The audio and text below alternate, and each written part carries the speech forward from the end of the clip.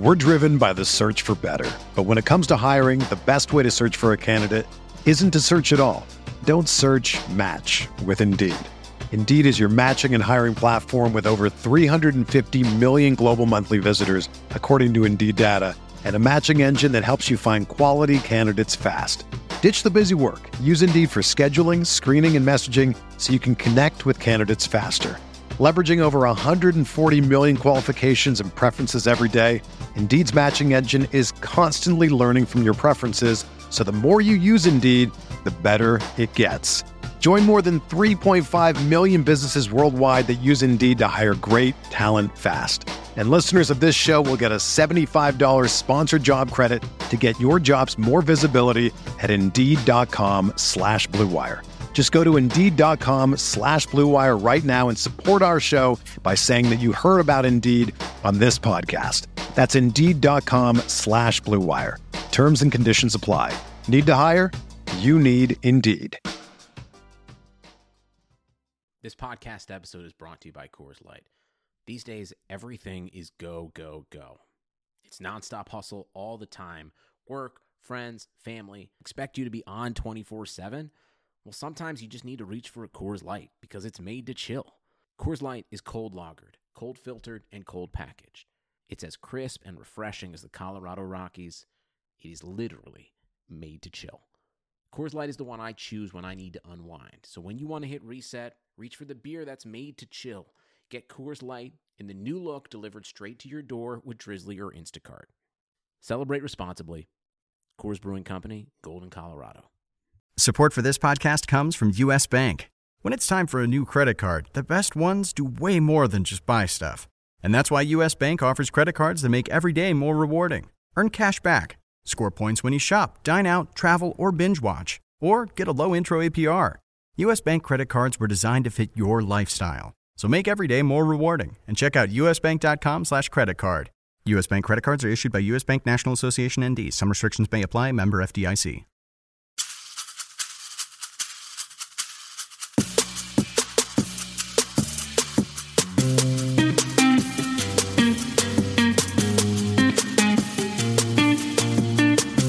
This is the RotoWire Fantasy Football Podcast. Here's your host, John Helton.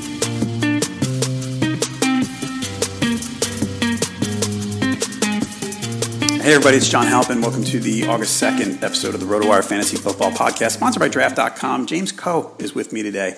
If you're a fantasy football fan, you know James, and you like his stuff. And we're going to chat. James, I want to talk about old, boring guys today.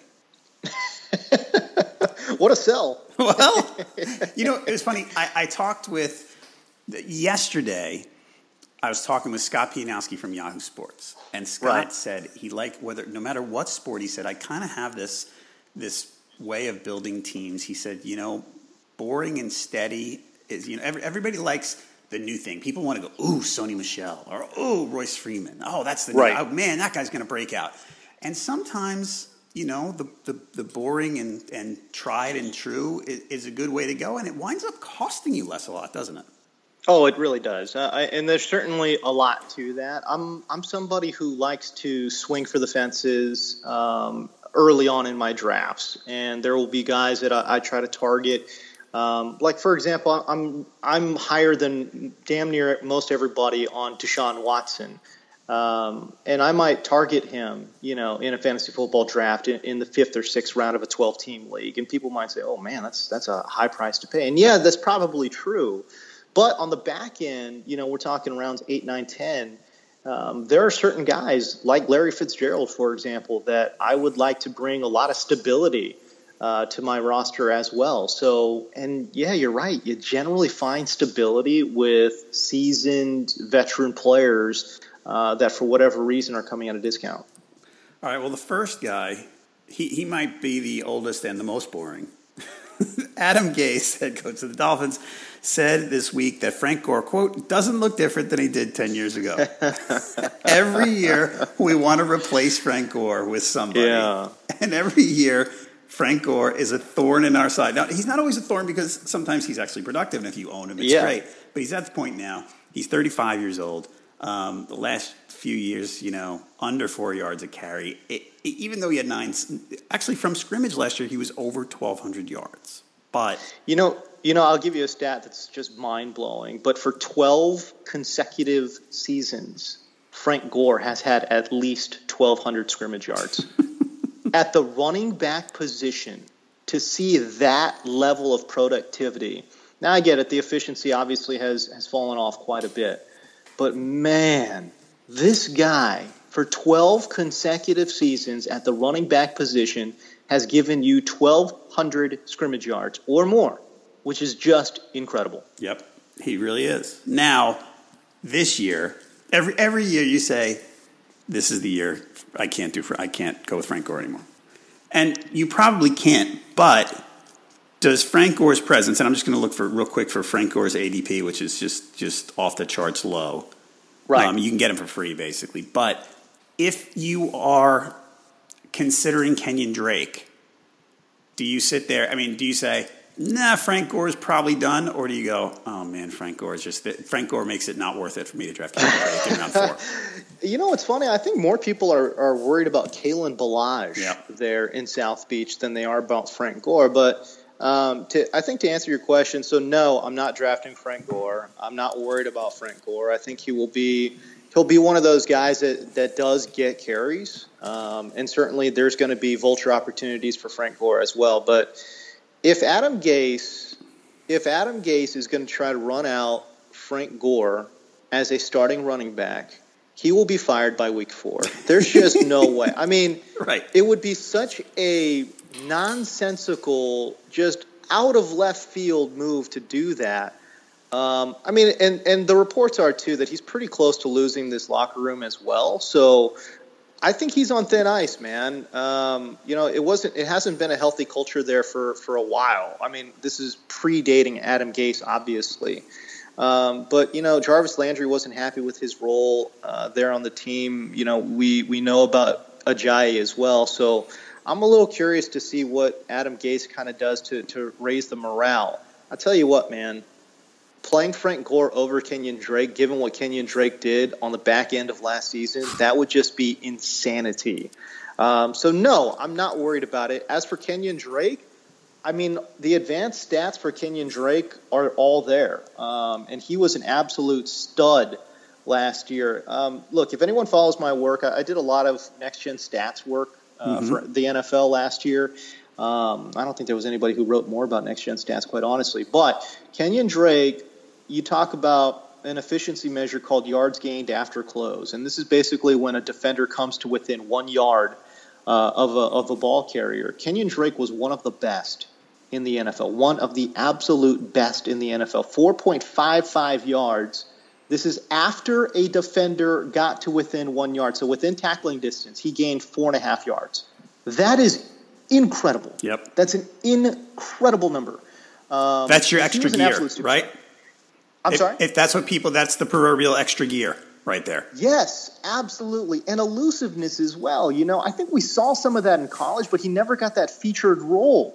But once he did for Miami, he was just off and running. So, yeah, I'm super excited about Kenyon Drake. And the specter of Frank Gore, the specter of Kalen Ballage has certainly reduced Kenyon Drake's draft stock. And where he's going right now in drafts, I'm buying all day long. I think you can get him in the 5th round. So in a 12-team league. So that's a terrific price for a terrific talent. Yeah, I'm looking at the ADPs. I'm looking at usually the one I use is MFL, not MFL 10, which is a best ball, but MFL. And I see Drake at 55 and at the 21st running back spot. So that's 5th round. That is behind guys behind all those pretty new rookies like Darius Geis and Rashad Penny and Sony Michel. So, yep. All right, folks, check us out on Twitter. James is at James D. Koch. That's K-O-H. I'm at JHoppin37. You can also tweet us at RotoWire, get player updates at RotoWire NFL, and you can always find us on Facebook. Okay, so more of the old guys. Some of the old guys are better than others. They are not all Frank Gore type old guys. Some are actually, we think they're going to be pretty productive this year. And we'll just talk about maybe where you draft them, where you rank them, all that stuff. Quarterback, we still have some pretty strong guys. The first I want to talk about is Drew Brees. He's ranked the highest of all of the quarterbacks up there. I'm not, by the way, we could have talked about quarterbacks all day. Brady and Rodgers are their own thing. and we're going to leave them up near the elite. So we're not really going to talk about that today. Drew Brees is interesting because last year he was very efficient, but the Saints with their new identity threw a lot less. And I still feel like I hear Drew Brees talked about as an elite fantasy quarterback, but do you think he is anymore? I don't necessarily know if he's elite. I think he's obviously still a terrific player and extremely efficient with the throws that he has. But, I mean, if you look at Drew Brees last year, he ranked 9th in terms of attempts. So he had 536 attempts last year, which was, one of the lowest amount. So the volume of throws that he had was some of the lowest that we've seen in his career. So, just the volume's just not there like it was in years past. Now, that could potentially change, but I would bet that it doesn't. As a matter of fact, I look here at Drew Brees' stat line, right? So, 536 pass attempts for Drew Brees. That was literally the lowest that he saw in 10 years, right? So, and the game has changed a lot. Obviously, we're seeing a lot more passes or whatever it might be. But I don't see him cracking 600 pass attempts in 2018 again.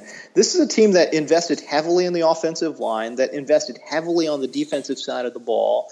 Over the last 3 years, not just last year, but over the last 3 years, they've really tried to mold this into a team that would protect Drew Brees and force him into, not forcing him into, rather, all these tough throws and exposing their franchise guy to extra risk. So, no, I mean, given his age, I think we're going to see what we saw last year. A guy who probably throws around 550 pass attempts, is extremely efficient with those throws. But in terms of yardage and touchdowns and all those things, I mean, I would anticipate 4,500 yards.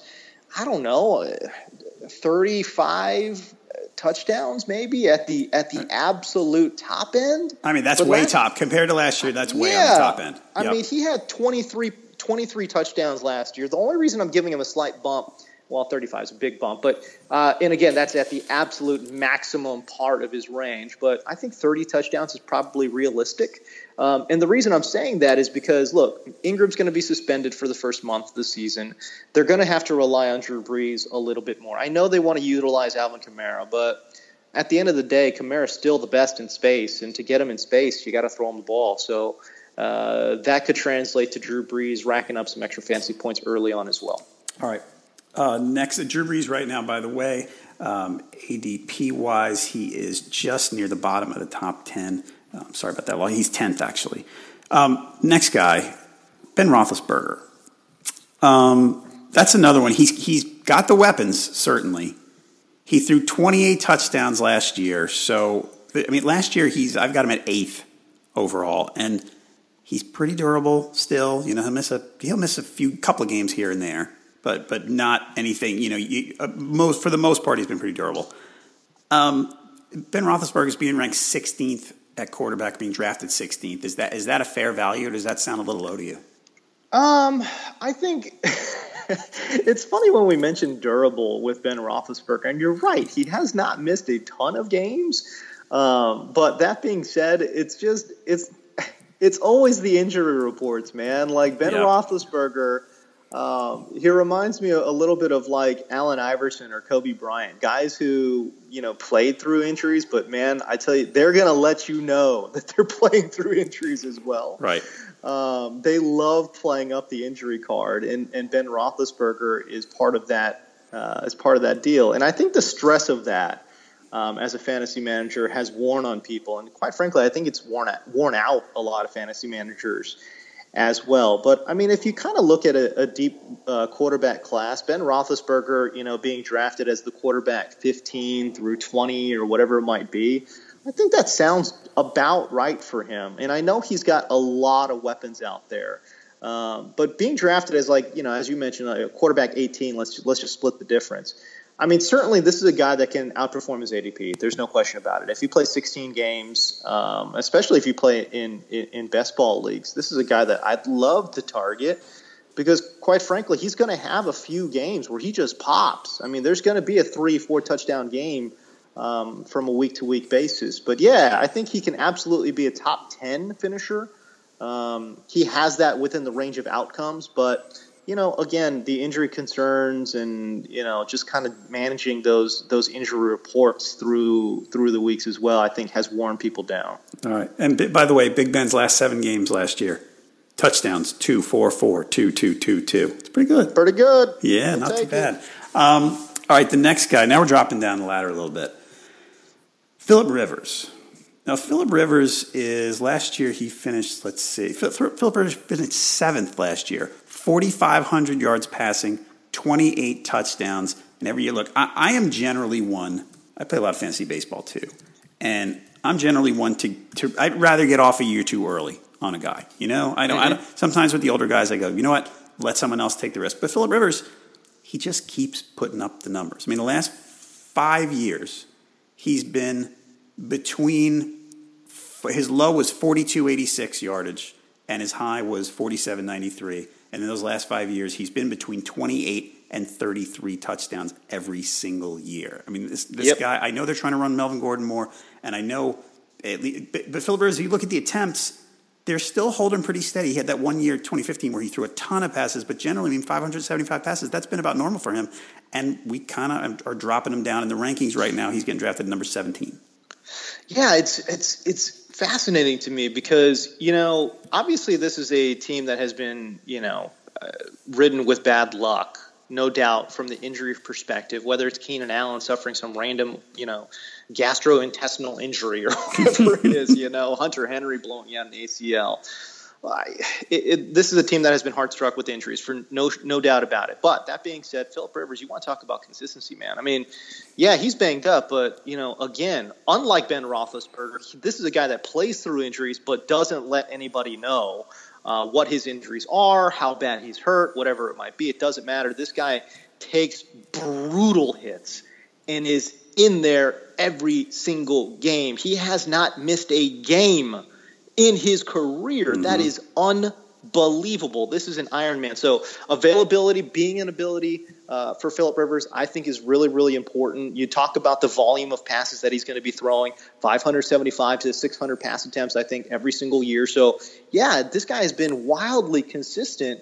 I think he's still extremely accurate with his balls. And again, this is, forget about whatever, Melvin Gordon, all these other, it's fine. But this is still Philip Rivers' team. He's still the alpha on this offense. And for those reasons, I really like him. And again, Keenan Allen coming back healthy. Mike Williams, I know that he was supposedly healthy, but remember, he was dealing with a pretty significant back injury to start the season. Can he get a full offseason under his belt, be fully healthy? I think he will. I think he's going to emerge. He's one of my favorite sleepers late in your typical redraft league right now. So, yeah, I think all the elements are there. They have an improved offensive line. They're getting a little bit healthier. They added Mike Pouncey at center, which I think is a big deal. This is a team that has all the ingredients, certainly, for Philip Rivers to vastly outperform his ADP right now. He can absolutely be a top 10 quarterback, and I fully expect him to do so. Yeah, and people have been talking, we've been doing these podcasts since the beginning of June, and a common theme, everybody, has been this year more than most years. We always suggest waiting on quarterbacks more than you do in your home league, but this year more than others, the quarterback pool seems very deep. A guy like Rivers going off the board at QB 17 could provide you with top 10 value. He did last year. So certainly far from out of the realm of possibility. All right, next guy down at 21 on the quarterback list, Alex Smith. So last year, what happened to Alex Smith? Alex Smith was captain check down for most of his career. Right. And last year, he just let it go. It was like it was a different guy. And I wonder, are we going to see the same guy or not? I don't think so. And the reason being is, look, I get that he was, one of the best downfield throwers. If you look at all the advanced metrics, his quarterback rating throwing deep downfield was one of the best in the NFL. And he threw a lot of deep attempts as well. I think it's a little bit of fool's gold because he's still the same guy in terms of what's his mental makeup? Well, the mental makeup is he's not going to throw into double coverage. He's not going to throw risky passes. Mm-hmm. Hell, he's not going to throw into tight single coverage. He's just not going to do that. And I think the film backs it up. And here's a stat for you, man. Again, we go back to Next Gen Stats, all right? They track separation. Tyreek Hill, who was his favorite target downfield, as we know, literally had the best separation stats for any receiver who saw, again, at least 75 targets, right? So Tyreek Hill averaging 3.5 yards of separation at time of throw. I want you to think about that. How ridiculously wide open is Tyreek Hill at the time of throw? 3.5 yards. That is unreal. That is an unreal amount of separation. And Alex Smith threw him the ball downfield when he was wide open. So you would hope that any starting quarterback of that's any good would throw downfield when the guy's wide open. That's what we saw with Tyreek Hill, and I think that inflated his downfield numbers. Is he going to get that in Washington? I don't think so. Josh Doctson, on the other hand, was a guy that had some of the lowest yards of separation at time of throw. This is a guy that, again, he loves the jump ball. Josh Doctson does, right? Right. That doesn't fit in. It just doesn't fit in with what Alex Smith wants to get done. Paul Richardson, as a matter of fact, I think might be a better option if you're looking for a ridiculously free at the end of your draft wide receiver option. I think he's a better route runner and has pretty good speed as well. But no, to be honest with you, I don't think we're going to see a new Alex Smith in 2018. I think we're going to see what we saw, in years previous, a guy who checks down a lot and will, settle for that safe throw and avoid turnovers at all costs. Your former colleague Matt Harmon was on with me last year, and he was the one selling. Basically, I was going, I know his data was the one. He was pounding the table on Tyreek Hill, and I'm going, come on. He's a gimmick guy, he's fast, we won't get open, and look what he did. So yeah. That was right, and you're right now. So yeah, I'm Tyreek Hill is he's proven me wrong. All right, one more quarterback. This one's way down, and I've had this conversation with a few people. Eli Manning is going at QB 29. Eli Manning was pretty bad last year. He didn't have a lot of help, but he was pretty bad. But the conversation I've been having here with people, and I want to see what you think of it. If you think Odell Beckham is wide receiver 3, I'm not you specifically, but the rankings, let's say. Right. Odell Beckham is wide receiver 3. Evan Engram is tight end 4. Getting a lot of great buzz out of camp, by the way. Saquon Barkley is a terrific receiver. Is going to catch a bunch of passes out of the backfield. Sterling Shepard's a really solid guy across the field. And if all those guys perform well, Eli Manning has to be better than quarterback 29, right? Well, yeah. I mean, last year was an abject disaster. I think part of what's being built into Eli being a quarterback 29 is we saw a dramatic reduction in arm strength over the last couple of years. And I think injury concerns, will also be an issue. I know he has been extraordinarily durable. We talk about Phillip Rivers being durable. I mean, again, Eli Manning, he played 15 games last year, but that one game that he missed was not because of injury. It's just because he got benched for some inexplicable reason. But this is another guy that, he has not missed a game since, 2004, which was his rookie season. So, and I'd have to go back, but I don't even think he missed games because of injury. I just think I think that was the Kurt Warner year. Was, yep. If memory serves. So this is another guy that when he's available has played. That being said, at some point it's got to catch up, maybe, possibly. I think Eli will try to play through it, no doubt about it. But I think there's some injury concern. And again, the arm strength, man, we saw it with his brother Peyton too, where his arm strength just went right into the tank to end his career. And that's what we see from a lot of quarterbacks too. The cliff is pretty severe and sudden. So you're right. There's so much concern there regarding Eli. So you're right. How does that translate into Odell being a wide receiver, 3, which I do have him at? I've got A.B., Nuke, and Odell right there. So yeah, there's some concern there, but I don't know, man. Maybe Davis Webb steps forward, and I'm a Cal guy, and I don't really understand it, but maybe Davis Webb steps forward, and maybe that's something that we see on the back end of 2018 if Eli can't go. But Yeah, you're right. If he plays 16 games, he will most certainly not finish as the quarterback 29. There's just no way. All right, so yeah, the danger with Eli's ranking, even with all those weapons, is that Eli is in fact, that we need to stick a fork in him and he's done. But I want to ask you, I want to follow up on one thing you just said. So I grew up a Giants fan, which is why this intrigues me. So Davis Webb, you're not buying it. No, I don't understand why they invested the draft capital that they did in Davis Webb, and I know that he has gotten some pretty positive reports out of camp. And the funniest thing, the absolute thing that just makes me cackle whenever I read these, positive training camp reports is how quote unquote mobile he is. That is just so far from what I saw during his tenure. He was, to say statuesque would give statues more, not enough mobility. This is a guy that was, and again, I love what he did for the program, got a good arm, but this guy's not mobile. And I'm sure he's worked on that. He's a smart guy. So for him to go back and work on that would obviously be the smart thing. And I'm sure that's what he did. But to say that he's going to be a mobile quarterback at the NFL level is just, I don't know. It just makes me laugh because there's just no chance in hell that's going to happen. That being said, look, good downfield thrower.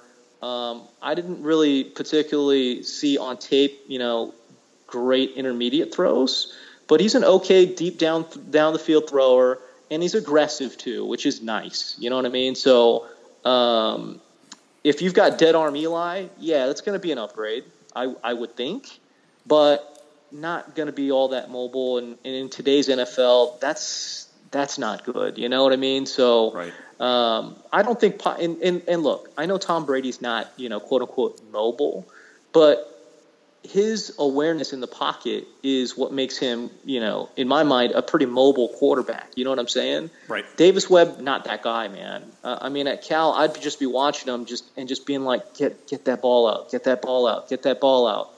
And here comes that backside defender, get that ball out, get that ball out. And he just kept holding on to the damn ball. And I'm like, guy, get the ball out. And sure enough, strip sack fumble. And you're like, come on, man. It's just, you're in there too long. You're in there way too long. And I think that lack of awareness in the pocket, I think, was something that he also needs to work on at the pro level. All right, Giant fans, if you want to have nightmares tonight, there you go. Just get that last minute and a half from James right there. All right, listen up, fantasy football fans. If you love fantasy football, then you need to be playing best ball on my favorite app, Draft. Here's how it goes. You draft your team. It's season long. There's no management. You just set your team and forget it. Once you're done drafting, that's it. No trades, no waiver wire. You don't even have to set your lineup. Your best players get automatically selected, and you'll get the best score every week, guaranteed. You don't have to worry about injuries, last-minute benchings, none of it. You can draft a team anytime you want. Leagues start every couple of minutes. You can join one right now if you'd like. And the best part, you play for cold, hard cash. Leagues start from just $3, so there's a league for everyone. And this year they're running a $1 million best ball tournament. Just enter the best ball championship, draft the best team, and you could win a piece of $1 million in prizes. There's no salary caps. You play in a real-life snake draft just like you play with your friends in a season-long league.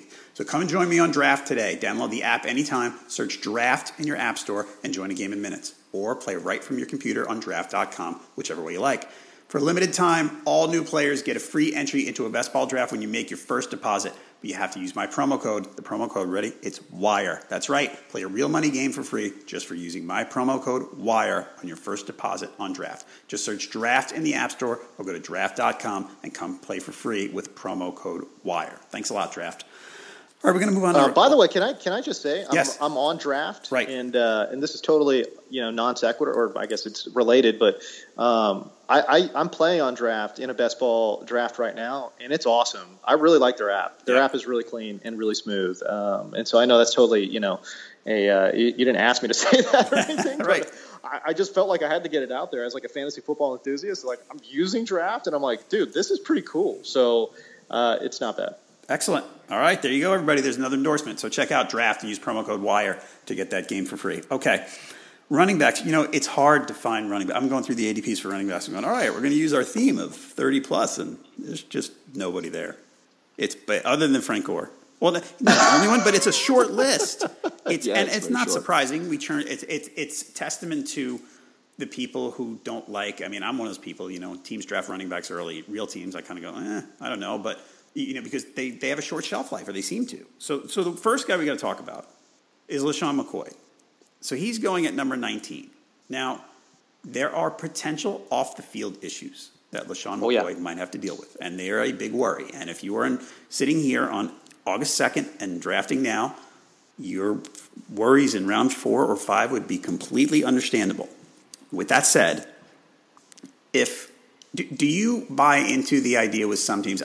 I know some people like to stick with guys on good teams, and it's a good strategy generally. But I look at LeSean McCoy and I go, he's the only game in town.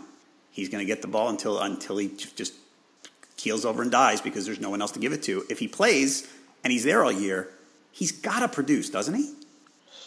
You would think so. I think LeSean McCoy was a pretty good player last year, but I think we saw some signs of wear and tear in his game. And I don't know, as you mentioned, that offense in Buffalo, it could be pretty bad. And as a matter of fact, it could be really horrendous. Yeah. Really, really, really bad. I don't know what they're going to do at quarterback. I know they've got 3 of them. They drafted a guy in Josh Allen that, I wasn't fully enamored with as a prospect. Huge arm, obviously, accuracy concerns all over the place. Tends to turn the ball over a little bit more than he should. Nathan Peterman last year was an abject disaster. And then, A.J. McCarron, I guess, is there. And again, there's another guy where I'm just like, okay, he's another dime a dozen, type backup type quarterback, a guy that you would love to have on your team just as a backup just in case. But if he's your starter, that's a problem. You know what I mean? So I don't know. The offense looks like it could be in trouble. They lost one of their top offensive linemen in the offseason as well. From the wide receiver room, Kelvin Benjamin's a guy that is okay, not great player, but he's a good player, not a great player. But then there's nobody else. Right. There's nobody else to catch. So if we're talking about a guy that LeSean McCoy that's going to be looking at stacked boxes, and why the hell would you not stack the box against this team? He was not very efficient last year, to be honest with you. Again, we go back to that yards gained after close measure, and this is a real great measure of when a defender gets. And by the way, I just want to explain these next gen stats. They're they have microchips embedded into the shoulder pads. Okay, so these are actual measurements. This is not me grading tape. This is not me saying, oh well, it looks like that defender's within 1 yard, and so now I'm just going to calculate yardage. No, this is literally calculated via microchip tracking. So that's how this works. Yards gained after close. Again, when a defender closed to within 1 yard, LeSean McCoy averaged 3.29 yards gained after close. As a point of reference, that's really not good. As a point of reference, that was worse than DeMarco Murray last year.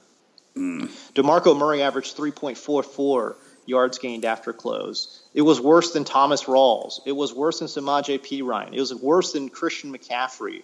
It was worse than Jamal Williams. Worse than Adrian Peterson. This is not LeSean McCoy. I think was pretty good last year. And you're wondering, well, wait a second now. He had nearly 4 yards a carry. Where'd that come from? Well, it came from his offensive line. His offensive line gave him great push up front.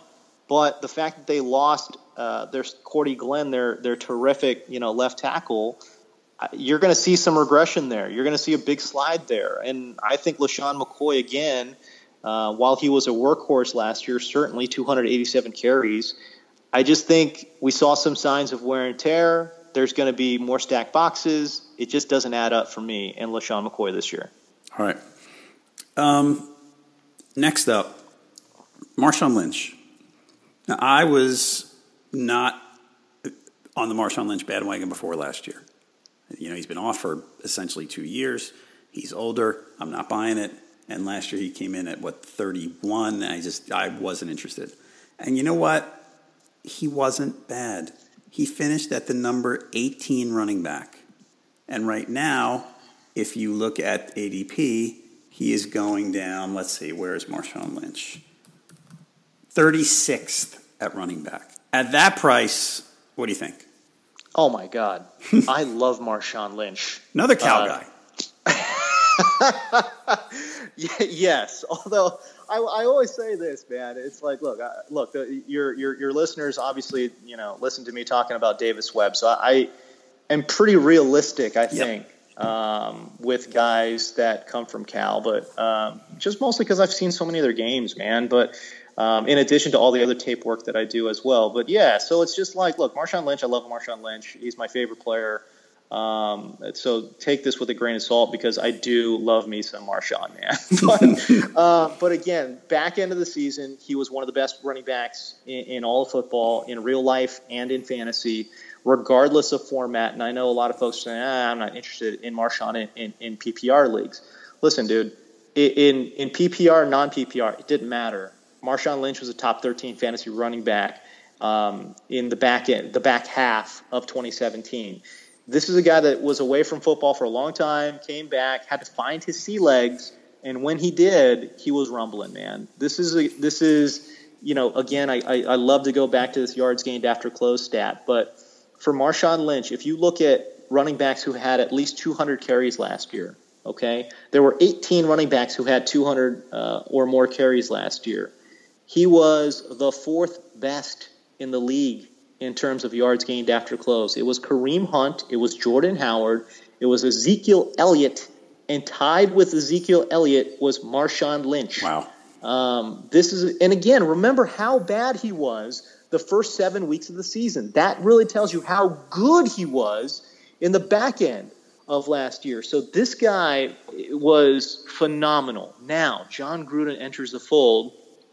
He's going to bring some more power concepts. They ran a lot of zone last year.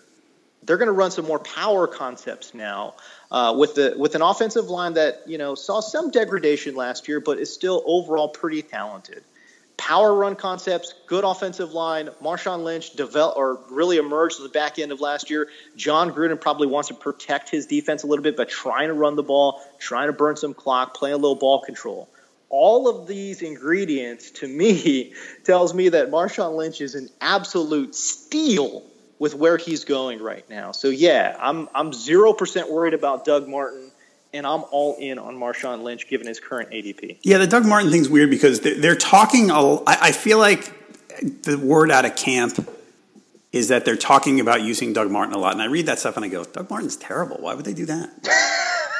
So He was not good last year, man. All right, that's pretty much it for the running backs. We could talk about LeGarrette Blount, but we're just going to skip him. I think that's Kerryon Johnson's and Theo Riddick's backfield pretty much, and Blount might be a nuisance for a while. I think Blount is not worth our fantasy consideration because there's too many mouths to feed, and they would rather play the other two if they can. Blount might be annoying. You can disagree, certainly. I completely disagree. Okay. I love LeGarrette Blount in Detroit.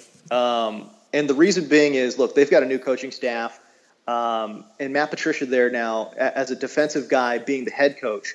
Defensive guys love to run the ball, and they love to establish, again, because it helps when you burn a clock like this and establish ball control, it helps the defense kind of recharge their batteries, right? So they need to bring more balance to this offense. And I know they got the same offensive coordinator in Jim Bob Cooter, but you're crazy if you don't think that Matt Patricia is going to have his thumbprint on that offensive side of the ball. I know he's going to entrust Jim Bob Cooter to install an offense and be the guy. But Matt Patricia, when they start talking about team philosophy, that's got to be part of it. I think LeGarrette Blount last year was wildly underrated in Philadelphia. This is a guy that ran against some of the most stacked boxes in the NFL last year and still produced consistently.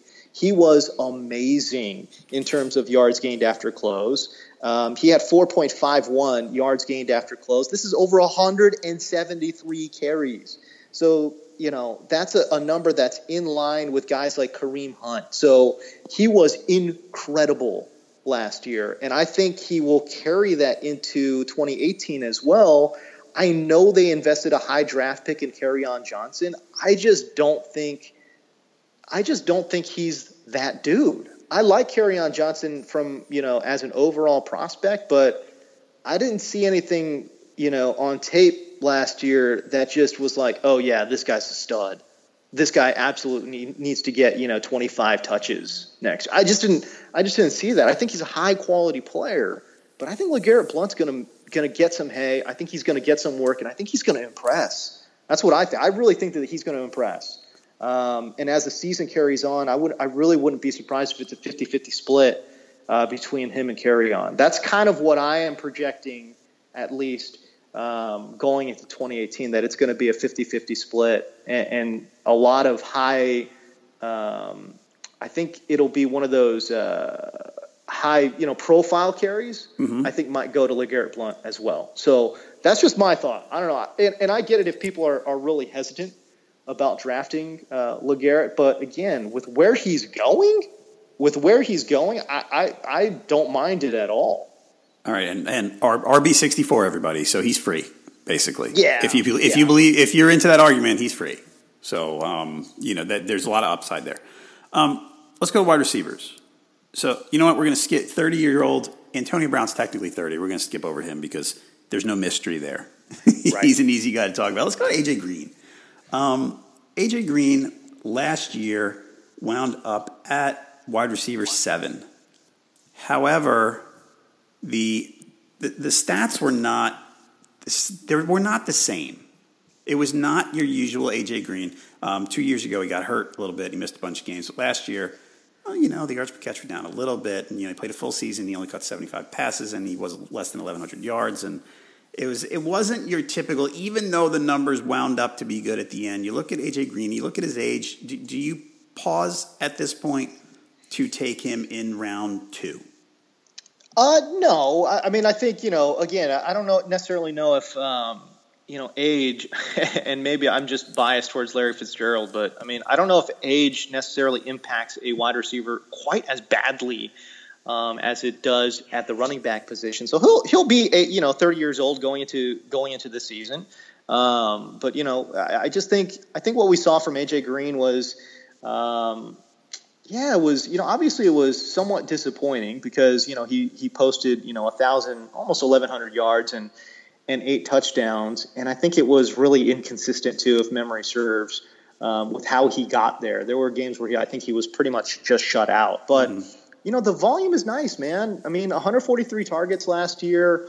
That's about in line with what he's seen in the past as well. So I would expect another 130-plus targets to go his way. And if you're looking for wide receiver, especially in the second round, I mean, volume is king, especially for running backs and wide receivers, and quarterbacks to a degree as well. But man, wide receivers, you're chasing those targets, and he's still the number one guy.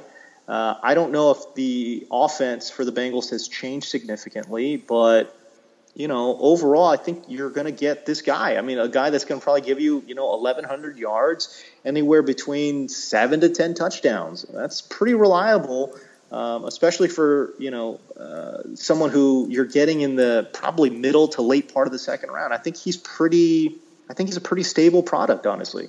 All right. With that said, Tyler Eifert makes things interesting, depending on if he's on the field, because Tyler Eifert makes the red zone different if he plays. Now, we can't count on Tyler Eifert playing, but he makes the red zone different for that team. So, indeed, he does. Although, what's the over/under on number of games he plays, man? 5.5? I don't know. 5.5? I mean, I'm guessing. That would be my over/under. I don't know what Vegas is. I think that sounds about right. All right, so let's talk Fitz. You want to talk Fitz. The last, 3 years ago, Fitz looked like he might be done. And we kind of thought, well, we've seen the best of him, and, the stats aren't there anymore anyway, and that's it. In the last 3 years, he's been over he's been over 100 receptions every year.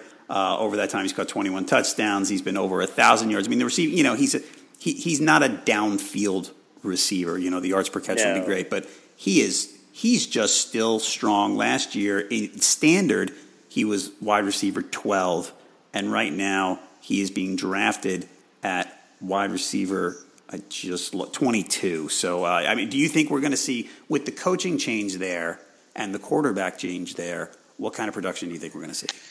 You know what's really interesting is that the quarterbacks that they have, so Sam Bradford and Josh Rosen, the thing I like about both of those guys is that they are great intermediate throwers, right? Mm-hmm. So, and that just pairs perfectly with Larry Fitzgerald's game. So I don't really expect too much of a drop off. I know he's going to be 35 or whatever it is going to 2018. So there's some age concern, but man. He's at 109, 107, and 109 receptions over the last 3 years. That's bananas. The touchdowns are there too. It's 9, 6, and 6. So I don't know, man. I mean, with where he's going in drafts, as you mentioned, like going pretty late, considering how productive that he's been. I kind of sort of like it, and I think Arizona's offense is going to be, probably a disaster next year.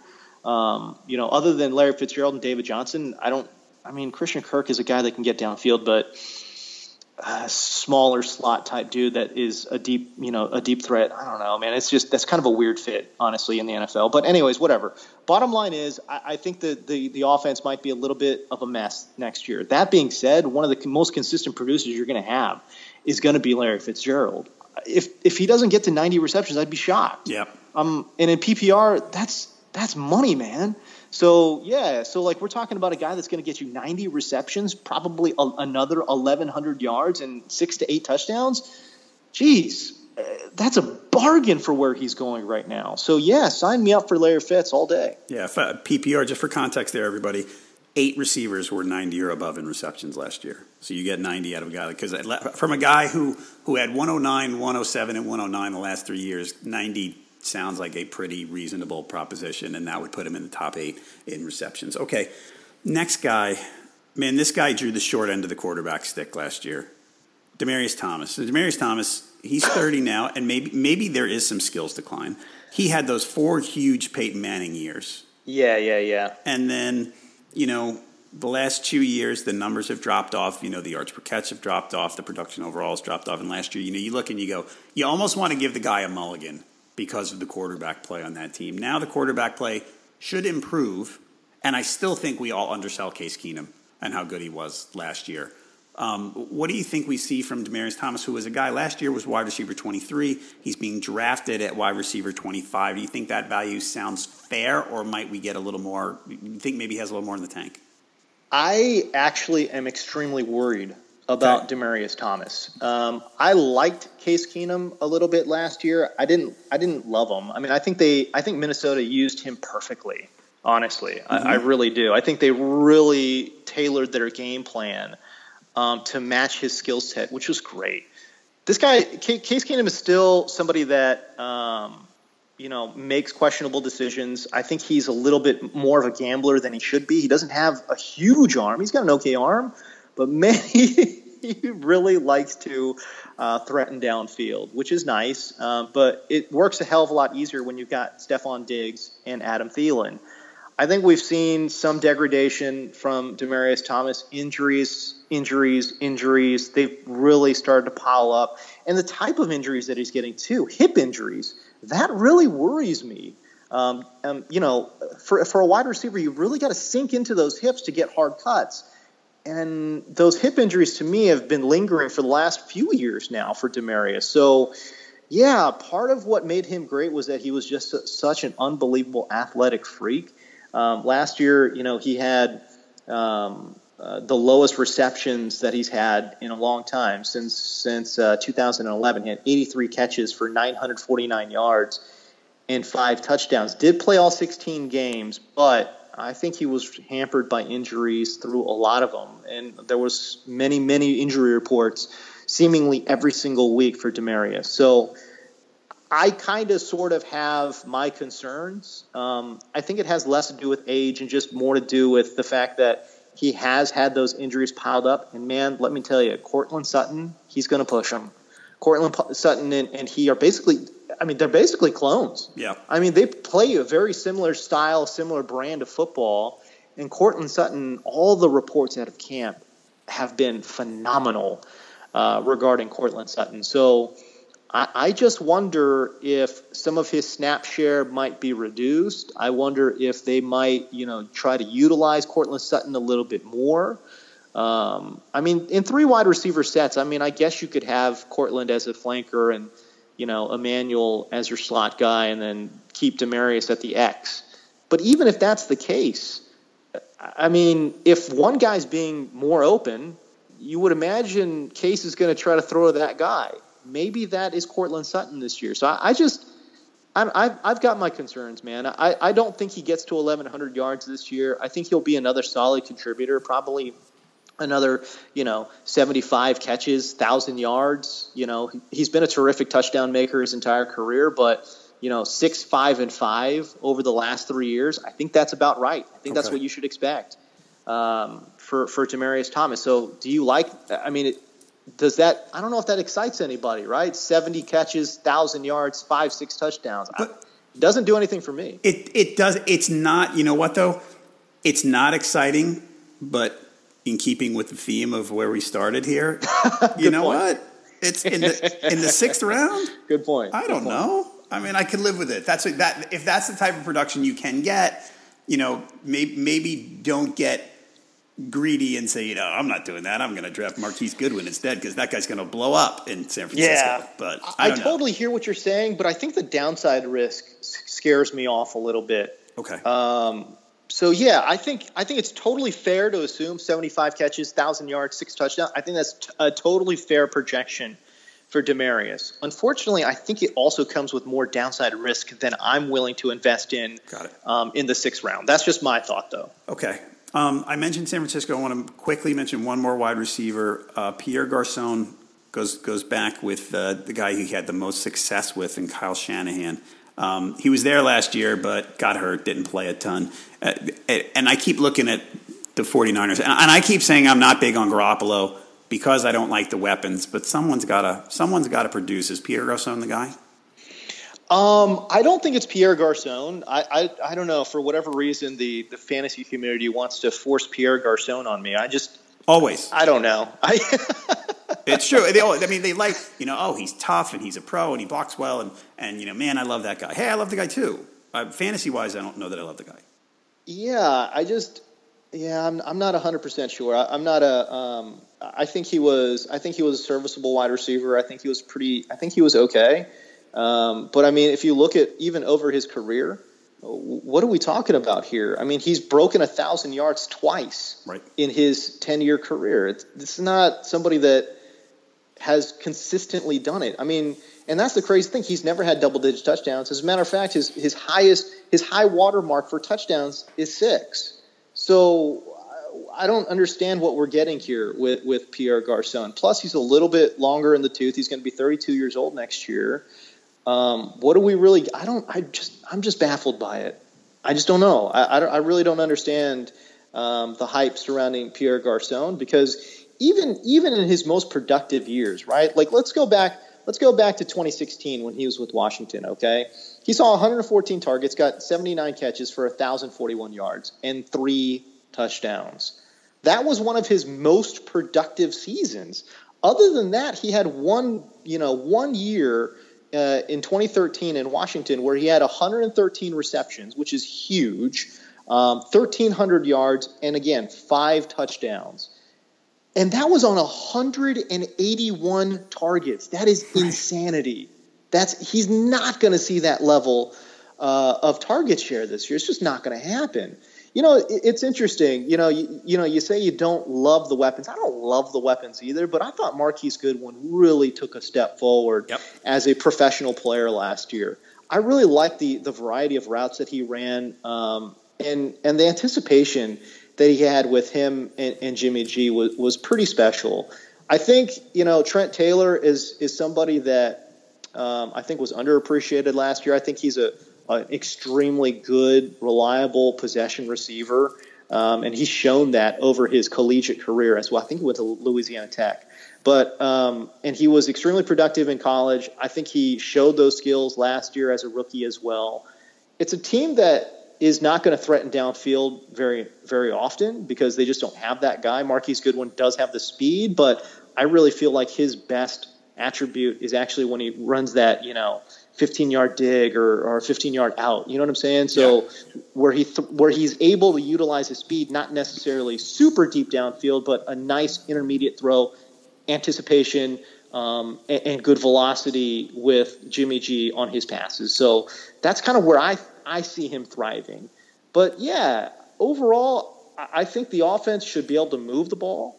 But Pierre Garçon, to me, is somebody in fantasy that I don't know. I see better upside plays than Pierre, and I'm just not interested. That's fine. I think, definitely more upside if I think he's sort of the, maybe the safety valve, whatever that turns into me. But actually, one comment I want to revisit from yesterday. Again, I mentioned everybody that Scott Pianowski was with me, and we talk about the weapons, and people are lamenting the Bills' weapons. We did it earlier when we talked about LeSean McCoy.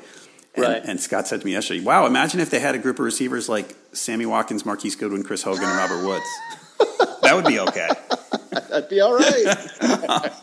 All right, folks, Ottoneu Fantasy Football's next level fantasy football challenge you've been looking for. Experience a year-round dynasty competition with deep rosters. Accumulate college player prospects to lead your team in the future or to move for a superstar at the trade deadline. Ottoneu Fantasy Football. Again, as I remind, I have cheap from last year. Jerick McKinnon, Darius Guice, so I'm ready to roll. Ottoneu Fantasy Football never sleeps with year-round trades and off-season arbitration. Learn more about why everyone who plays Ottoneu becomes addicted at OttoneuFootball.com. That's OTTONEU. Ottoneu, better fantasy football. All right, let's quickly go through the tight ends. I don't want to keep you too long.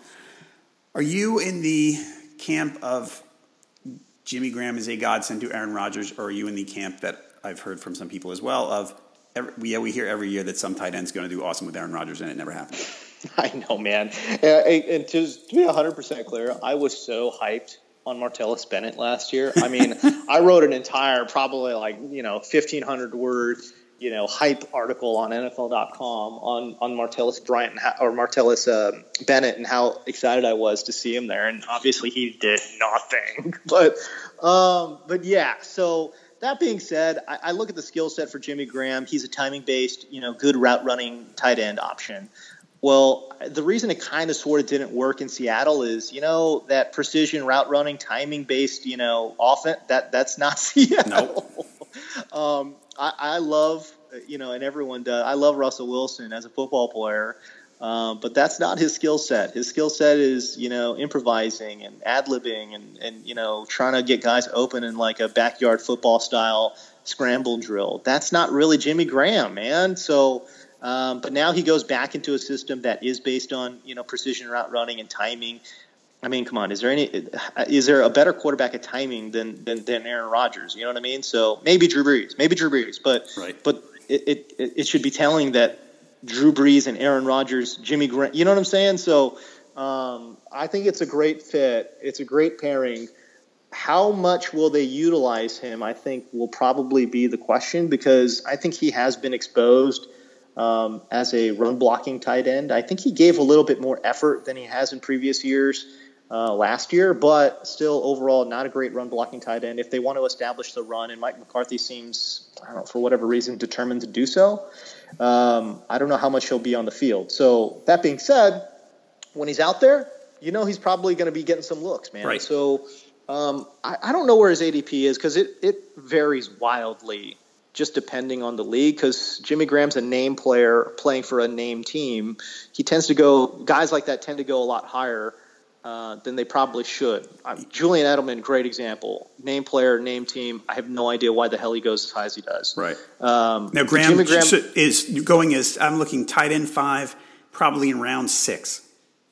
Yeah, and the problem with ADPs with Jimmy Graham is that if you look at the variance for it too, they're all over the place. You know what I'm saying? Some guys are taking him in the 4th round. Some guys are taking him in the 8th round. It's wild. And tight end is one of those positions too where a lot of people are like, screw it, I'm waiting. You know what I mean? So he can fall a lot, but he could also be a guy where somebody's like, oh man, I love Jimmy Graham. I'm just going to go grab him right now, So it's kind of crazy to kind of determine where he's going to go. But overall, if we're looking at stat projections, Jimmy Graham to me, I think is a guy that could potentially. I mean, look, he had double-digit touchdowns last year. Why can't he get that again in 2018? So, and at the tight end position, that's all you really want, right?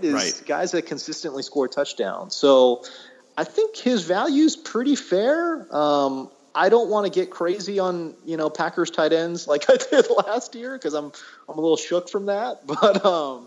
But yeah, look, Aaron Rodgers, we hope, we crossing our fingers here, will play 16 games and be healthy. Although I do have some serious concerns regarding the collarbone. But yeah, if Aaron Rodgers plays and if Jimmy Graham plays, there's no question in my mind Jimmy Graham will finish as top 5 tight end. All right, next up on the ADP list as well, Greg Olsen. So the 3 years prior to last year, he averaged about 80 catches and 1,060 yards. Tremendous production from a tight end. Yep. So last year he missed a bunch of the year because he was hurt. Now there's more weapons because last year you've got Christian McCaffrey. He was there last year. He catches a bunch of passes. They drafted DJ Moore in the first round. There seems to be more. There are more mouths to feed in the Carolina offense. I'm looking at Greg Olsen at age 33 getting drafted as tight end 6, and I'm going nah. Yeah, no, I want no piece of that. Mostly because, and again, look, I think he's a future Hall of Famer. I really, really have been impressed by his professionalism and just how damn productive he's been over his career as well. I mean, prior to last season, 3 consecutive 1,000-yard seasons. That's unreal, man. And again, he's just been so reliable. His catch rate has always been really, really good. So he's just been a great player for Carolina. Okay, now that being said, what I absolutely hate is when a guy has 1 foot out the door and then decides to come back.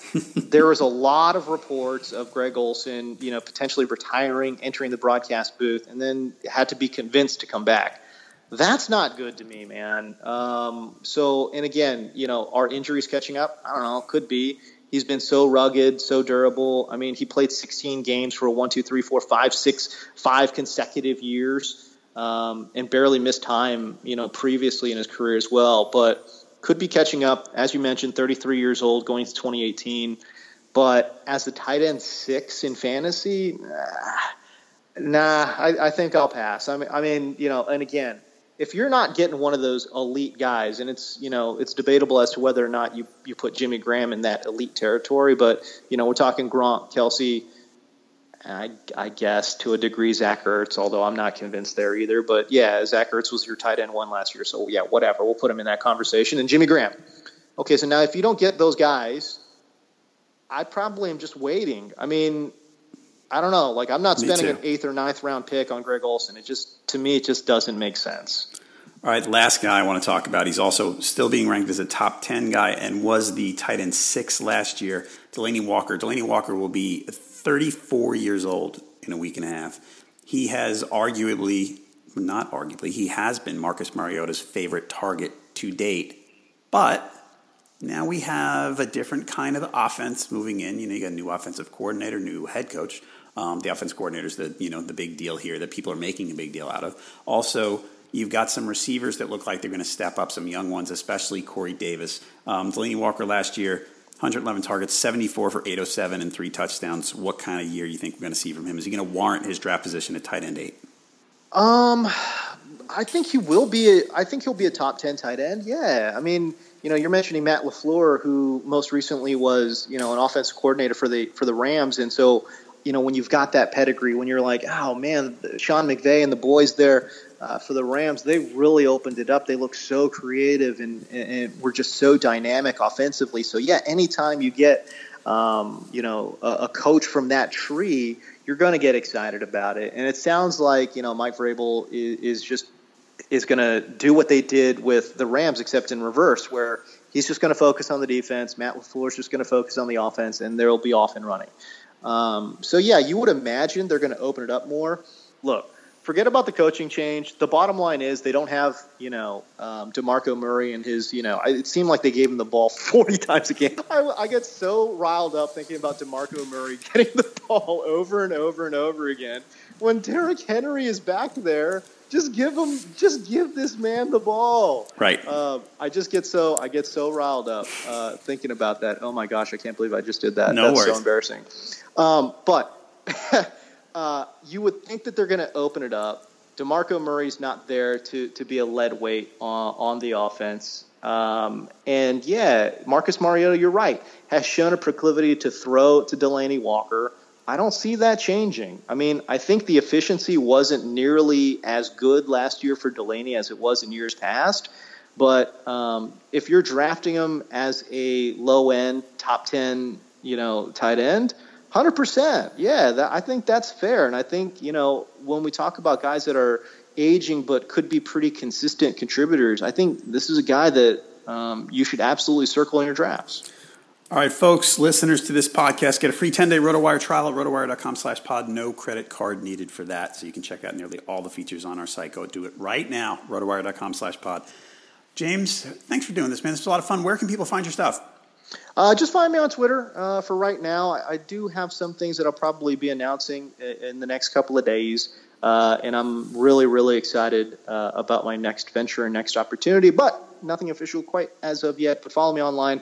I'll still keep up with a lot of fantasy football here. So at James D. Co. You could find me on Twitter. Hit me up anytime. I'm religious about getting back to people in my mentions about fantasy advice. So yeah, just follow me there and hit me up, and I'll do my best to answer your questions. And again, Giants fans, if you want to yell at him about Davis Webb, that's at James D. Co. on Twitter. Go check it out. Exactly. Folks, if you like the podcast, please leave us a review and a rating wherever you're listening. And thank you for listening to this edition of the RotoWire Fantasy Football Podcast, sponsored by Draft.com. We'll be back on Friday with another episode, so please come on back then. That'll be day one after the start of the Lamar Jackson era in the NFL. So it's going to be BL and AL after tonight's game. I'm recording this. We're talking at 4:30-ish Eastern on Thursday night. I can't wait to watch Lamar Jackson. So I'm fired up, everybody. So hopefully we'll have some good news to report after the game on Friday. So come on back then. For James Coe, I'm John Halpin. See you next time.